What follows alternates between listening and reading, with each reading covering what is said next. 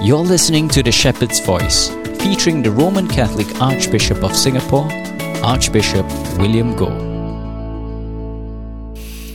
My dear brothers and sisters in Christ, at the very beginning of the Sundays of Ordinary Time, the prevalent theme in all our scripture readings and this Sunday is on the level of transformation that is taking place in our lives. On the first Sunday of Ordinary Time, at the baptism of the Lord, Jesus, who was a carpenter, was transformed into a prophet because the Father affirms his sonship. On the second Sunday, we have the miracle of water being transformed into wine. And the third and fourth Sunday, the gospel was about Jesus, who was that little village boy whom his town folks remembered, but now a great prophet, a great teacher, and a miracle worker. Then on the fifth Sunday, if you still can remember, we spoke of the transformation of Isaiah, Peter and Paul after their deep encounter with the Lord.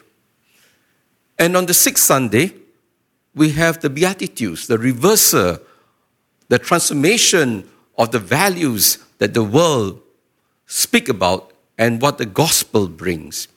And last Sunday, of course, it was the question of the radical response of Christian love. The hallmark of a Christian is forgiveness. And today, we crown all these themes of transformation before we enter into the season of Lent with the radical transformation that St. Paul speaks about in today's second reading. Indeed, my dear brothers and sisters, Christianity is fundamentally about transformation. Transformation of the individual, transformation of society, transformation of the world. And this transformation comes about through the grace of God when we encounter the risen Lord, like Peter, Paul did. It is truly the grace of God. And Jesus, of course, is the transformer. He's the one who changed water into wine. He's the one who transformed society by the Beatitudes that he has given to us all. And most of all, he transformed this world by his forgiveness for his enemies. And finally, we are told the real transforming power is the Spirit of the risen Lord at work in Christians. And yet it is good for us to recognize this fact, that although transformation is a grace of God, yet different people have different response to the grace of God. For most of us, transformation is an ongoing process. Many of us might not have received the same grace as Peter, Paul, or Isaiah, who have a deep encounter with the Lord. But it does not mean to say that we have no experience of God. All of us have experienced the grace of God in different ways, at different levels.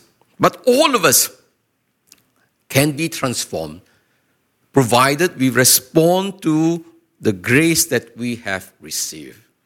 Conversely, it does not mean that those who have deep encounters with God, conversion experiences, they are guaranteed of being saved. Even St. Paul himself, he had to struggle in his spiritual life. He has to continue to fight the battle. And that is why, my dear brothers and sisters, each one of us, we are called to cooperate with the grace of God so that our lives will be transformed more and more and gradually until that day as St. Paul says, when this perishable nature has put on imperishability, and when this mortal nature has put on immortality, then the words of Scripture will come true. Death is swallowed up in victory. There is an essential continuity between this life and the next, even though there is a radical discontinuity when we are transfigured in the resurrection. Yet, my dear brothers and sisters, it is important for us, therefore, and this is what today's scripture reading is inviting us to seriously examine our own transformation process, especially for those of us who have been Catholics for so many years, or even priests and bishops. It is not how long we have been baptized. It is the quality of our Christian life. How we have been living the gospel. At the end of the day, it is not how long we are Catholics, but how well we have really lived that life of Christ. And that is why today the scripture readings invites us to examine how our lives have been transformed over all these years. Is there a real transformation, or we are where we were, or even become worse? And that is surprising, that there are many who became worse after getting baptized when they should become better. So what's the reason? And so how do we, therefore, examine ourselves? Today in the first reading from the book of Ecclesiasticus, we are told the way we examine ourselves is through the words, our speech. How do we speak to people? What kind of tone do we use? Clearly, the book of Sirach reminds us the test of a man is in his conversation. The defects of a man appear in his talk. A man's words betray what he feels. And so, one way to ask ourselves is how sincere our words are. Is it just mere flattery? If it's flattery, then time will tell. Time will reveal how insincere we are. And that is why it's good for us really to ask ourselves, how do we speak to people? How do we address our subordinates? How do we speak to our workers, our helpers? Do we use words of love, of charity? Do we use harsh tones, demeaning words? Do we shout and scream at those people who make mistakes? If that is so, it reveals, therefore, we are far from what the Lord is asking of us. We still have much room to grow and much healing to take place. Because very often, when we use harsh words, it reflects our own brokenness, our own woundedness. And we are just retaliating and taking it out on others. The other way, in the gospel, Jesus makes it clear, is by the fruits. And he said, no sound fruit produces rotten tree. For every tree can be told by its own fruit. What kind of fruits do we produce in life? What kind of deeds? And so it is important for us to examine ourselves, that if we are truly growing in grace, then we need to produce fruits of love, fruits of service, of charity. These are important fruits that we are called to manifest. If we don't have the fruits of the Holy Spirit, as in Galatians chapter 5, love, joy, peace, gentleness, kindness, generosity, it shows we are not living the life of the Spirit. And there is also the third way of examining ourselves, how much we have grown. It is the way we judge people. And Jesus said, can one blind man guide another? How can you say to your brother, let me take out the splinter that is in your eye when you cannot see the plank in your own? How we judge others also reflects what is inside of us. If we are selfish, if we are narrow-minded, if we are self-righteous, if we are presumptuous, our judgment tends to be critical and negative. That is why how we look at people in the world shows us what kind of heart. A man of compassion, when he looks at the sins of others, he is full of forgiveness and understanding. Like Jesus always praying for the enemies. Forgive them, Father, for they know not what they are doing. They won't condemn them. But in the world today, everybody is a saint.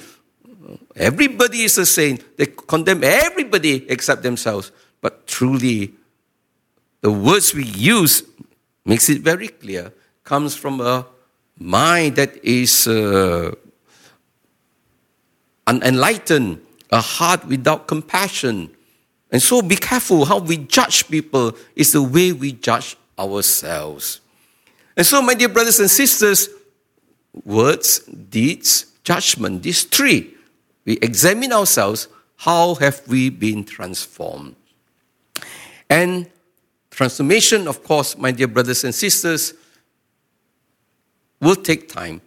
But it's a gradual dying to self. As a bishop, I keep asking myself every day, examine my conscience. Have I become a better bishop today compared to yesterday? I'm not comparing myself to anyone. I don't, because there are people who are holier and I compare myself to what the Lord is asking of me. If I'm not growing in holiness, in patience, in compassion, in generosity, it means to say I have received the grace of God in vain. And that is why it's important, my dear brothers and sisters, that we continue to make use of this grace that the Lord has given to us, by examining ourselves and to see how we have grown in the fruits of the Spirit. But my dear friends, it is important for us to recognize that if we do not allow Christ to transform us, then ultimately we will bring about our annihilation. So there is a choice, actually.